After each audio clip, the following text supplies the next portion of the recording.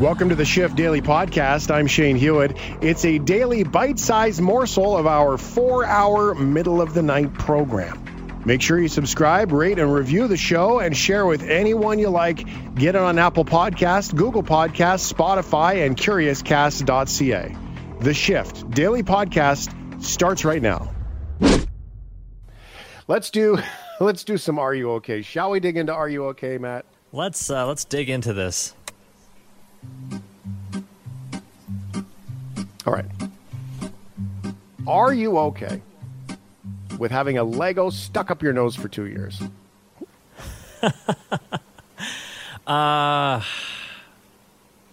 No, and I think we need to sort of hear the New Zealand angle on this as well, because we also get to hear these wonderful people talk. Now for a bizarre medical mystery.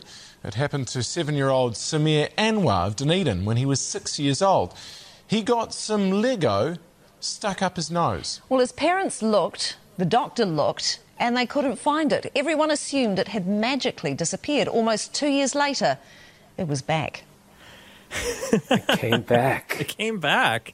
What kind of Lego piece was it, though? Like, it was one of those eight button big squares here, or are we talking about the little dude's hair? Like, what kind of Lego piece is this? Clip-on hair? Well, I think we'll find out in the report coming up, but I think we have to re-ask the Are You Okay, which is, are you okay with having Lego stuck up your nose for 2 years if it falls out again? I mean, I don't want anything stuck up there that is going to impede my breathing or just be uncomfortable. Like, you would notice, wouldn't you? Yeah, but you know what? Yeah. Every time you were a kid and you were building Lego and you wanted to build that house out of red and blue, you always ran out of red and blue before you got to the end. And how amazing. There was always one piece missing that you needed that you had to use yellow and it didn't match. How amazing would it be if all of a sudden you sneezed and there's that red piece that you've been missing all these years? That'd be amazing. So good. That would be the highlight of your life. Because I know I had a brother who actually would get really annoyed if he was like one piece short of a jigsaw puzzle, you know, like it would stay with him for weeks and weeks. Mm-hmm. He would like tear up the whole house looking for it. So, if it fell out of his nose, I'm sure he'd be pretty happy about it. Myself though, I'm not sure. Maybe we should hear the story. Let's get the story. Boys will be boys, especially when they're young and it comes to small objects. Like many his age, he got an object stuck up his nose, this time Lego. Samir claimed at the time he had accidentally sniffed it up. His folks Afshan and Mudassir had a look, nothing. Samir insisted it was there. They took him to the doctor, nothing. I think it's gone by now. The incident was soon forgotten, no sign it ever happened. Then, over the weekend, almost 2 years later... My nose feels itchy. It can't be here anymore. But it's still itchy. He blew his nose, and out came the Lego. A medical mishap which will go down in Otago's history as the case of the magical Lego hand. I bet his parents believe him from now on everything that he says. That music, though. That's pretty good. Yeah. There's news in New Zealand, by the way. There's a New Zealand 6 p.m. news report. Was that like the first the leading report? Like their big lead is kid had Lego stuck up his nose for 2 years? It might have been. They interviewed the kid live after it. Oh, so good. Wow. We got another clip here. Is there one more piece of this? Is this the piece of the puzzle that we've lost next? It is. It certainly isn't up our nose. Let's check the interview. And Samir and his dad Mudassir are with us now. Lovely to see you both. Samir, firstly to you, how did you get Lego stuck up your nose? I did it by purpose. You did it on purpose? Yeah. You just thought, you know what? I wonder what this feels like if this goes up here. Were you a bit worried when it didn't come out? Yeah, I was frightened and surprised. I bet you were. It was almost 2 years. And could you feel it up there? Yeah, it was itchy. Oh. I bet it was. When it came out, you kept the piece of Lego? Oh, there it is there. Oh, it is Can teeny you hold it up tiny. to the camera? It's a really teeny tiny piece. Oh, I know those bits. No, it's the hand. Oh, it's the hand. It's the hand of the Lego man. Yeah, the hand. The up his hand nose. clamp looking guy. That would be it's one of itchy. It's teeny Matt, tiny. you got to do me a favor and clip out the it was itchy It was itchy. for me, because we're going to need Yeah. that later. Can I confess a stuff things up your nose story from being a kid? Go Of for course. it. Okay, I'll be very quick. There was a time where I had feather pillows, and I pulled out a feather from the pillow, and all the cartoons, when you tickled someone's nose, you sneezed. So I was like trying to tickle my nose. There wasn't a lot of sneezes, so you stuff it up there, tickle your nose, and I recall it as accidentally, inhaled the feather. I don't know where the feather went. I don't know if it went into my lungs. I don't know if it went down my throat, if it got stuck in my sinus and never came out. But for a very long time, as a kid, I was afraid to tell anybody. For a very long time, every time I had a tickle in my chest, I was like, oh no, it's the feather. And that's what kids do. I You can't be the inhaled only a one. whole feather? Yeah, I can't be the only one. Clearly, this guy's saving me here by telling me he put Lego up his nose, so I can't be the only kid who's done that. Have you been to a doctor? Well, a couple times since, but no one's brought it up. Have I've you- had chest have you had x-rays. brain that might have gone up, Might have. swimming around your head? It might still be Sometimes there. my brain gets itchy. Just calling it itchy. Right? But I used to think that, like, every time, like, you know, when you're a kid and you pick your nose and you'd get that one thing in your nose that's super itchy and you figure what it is. And I was reaching in, trying to grab the feather, thinking that, oh, it's the feather finally. Why am I telling you this? This is dumb. Let's That's move disturbing. on. It is disturbing. Anyway, yeah, no, I'm not okay with that. I'm not okay with that story either, to be honest. Stuffing things up your nose. Oh my god. Yeah, it makes me. I'm scared of the day I have to go get a COVID test, to be honest. I don't like it. I don't like anything going out my nose. You don't like anything. Yeah, the COVID test, I had it through the mouth. Yeah. It's a lot better No, than not the nose. okay. Are you okay with a fence going up along Zero Avenue, BC, where families and loved ones get to meet up at the border? That seems like it would get in the way of a lot of contact and a lot of. No, I'm not. I don't know if I'm okay with this. Yeah, I'm pro love. I'm love positive. I'm pro family. So yeah, no, I'm anti fence. Okay, I am pro fence because in this world of COVID, we're trying to stop the spread, and people are walking into the park, you know, from a state south of BC and hooking up with BC people, and Oh, I see what's going on here. you know, Well, spreading viruses. I'm still pro love, and if that's what's happening. All right, then. Yeah. Let's find out what the what's happening here with this. Peace Arch Park has been a hot spot for border meetups. Even though BC's been partly closed with the park for months ago due to many visitors, people have been meeting up. People have been hooking up there. They've been meeting up outside the park too, along a ditch. Because why wouldn't? Nothing says pro-love like doing it in a ditch. Love ditch. Pro love. On Zero Avenue on the border. Here is a summary of the story about all this from a few weeks ago, just after the park was closed.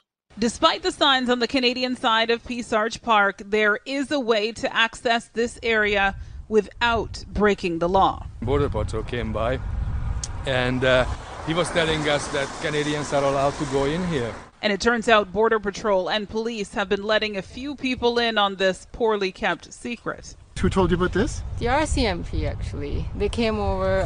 We were parked at Zero Ave, where the ditch is, and it was kind of probably dangerous. I don't know. So they said, go ahead and meet here. Yeah.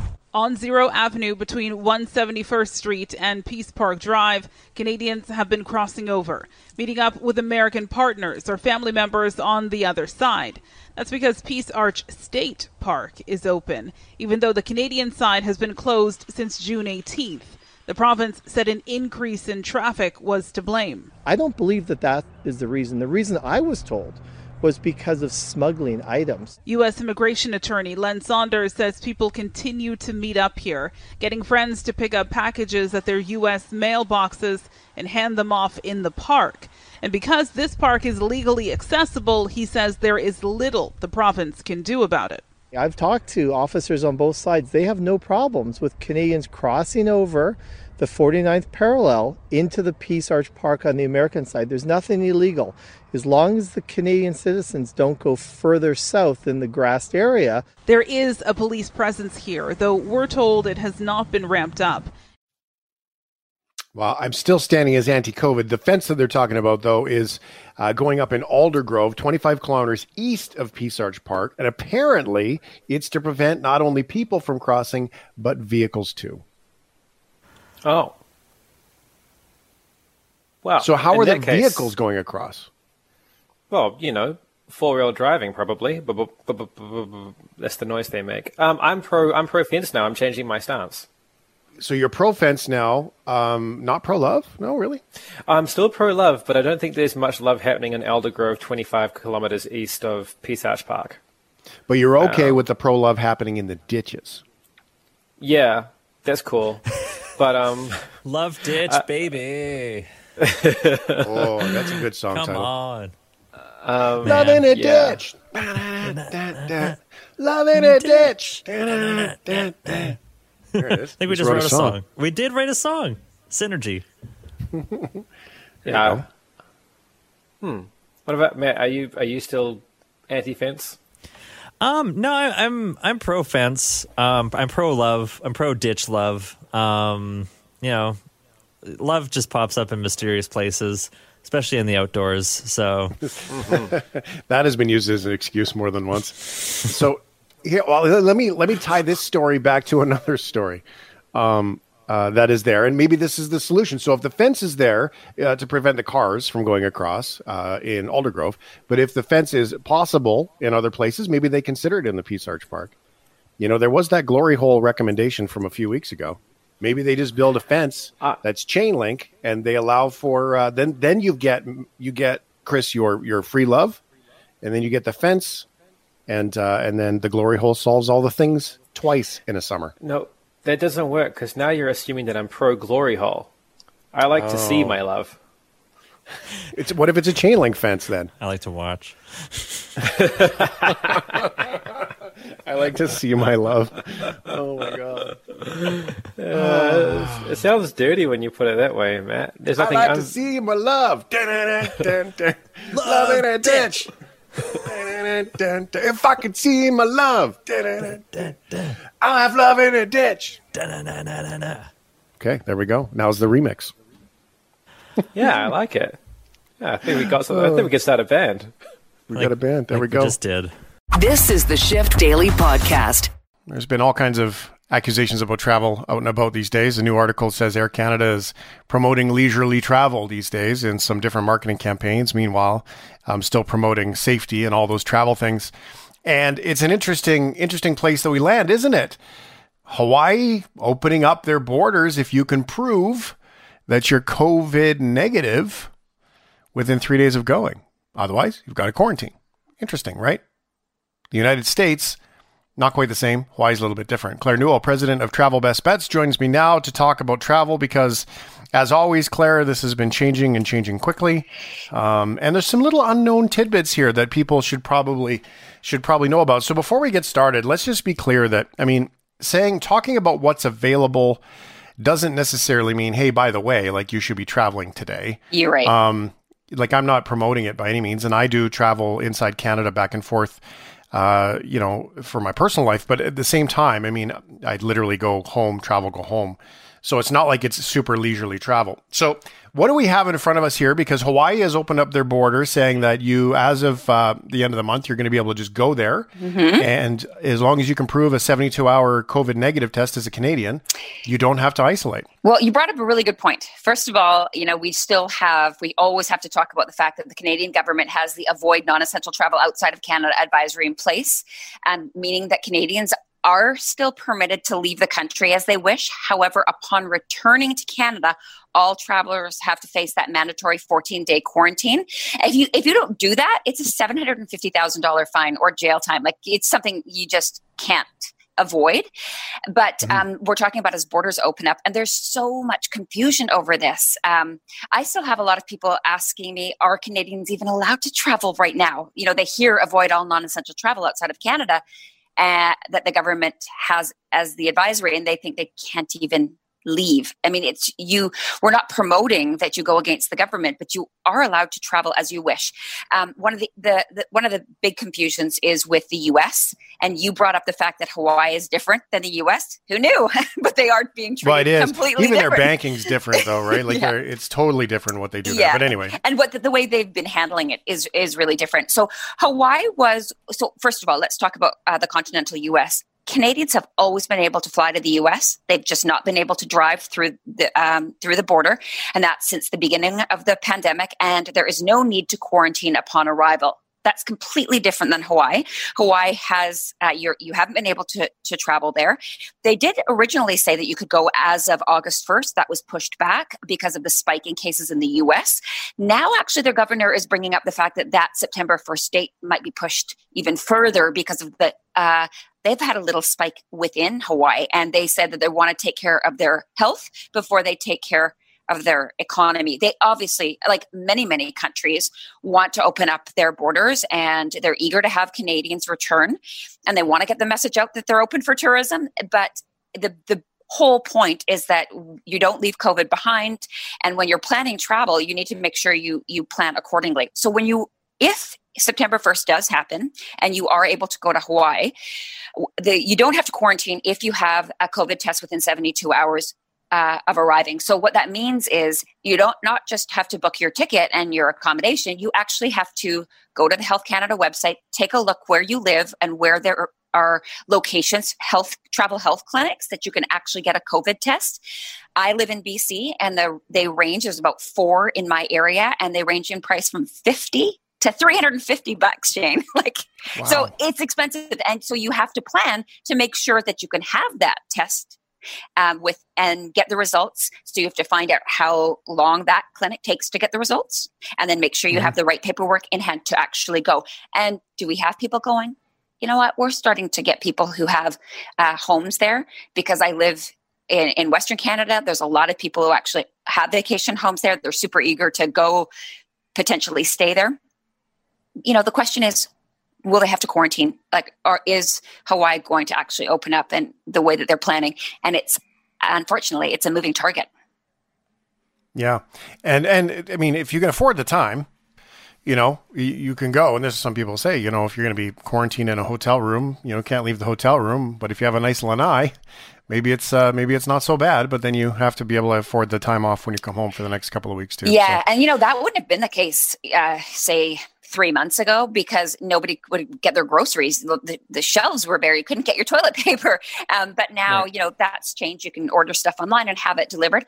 I have, because I work in the industry, I know lots of people who have had to go for business. They own businesses in different parts. So when Europe opened up, I had people that needed to get there. You know, I'm not judging why people need to go. You know, it's essential to them. I've had people who needed to book trips because of loved ones who were essentially dying, and they wanted to see them. You can imagine how horrific that would be. So as soon as you could actually go in without quarantining, at least one way, it was welcome news to them. And then at the end of July, we got news that you could start to get travel insurance coverage, which for many people was another hurdle, right? There's all sorts of hurdles that people, need to do right now while you're traveling. And some, people just don't want to even do it. They don't want to deal with any of it. Other people say, well, if one way I don't have to quarantine, that's enough. Another, it's insurance.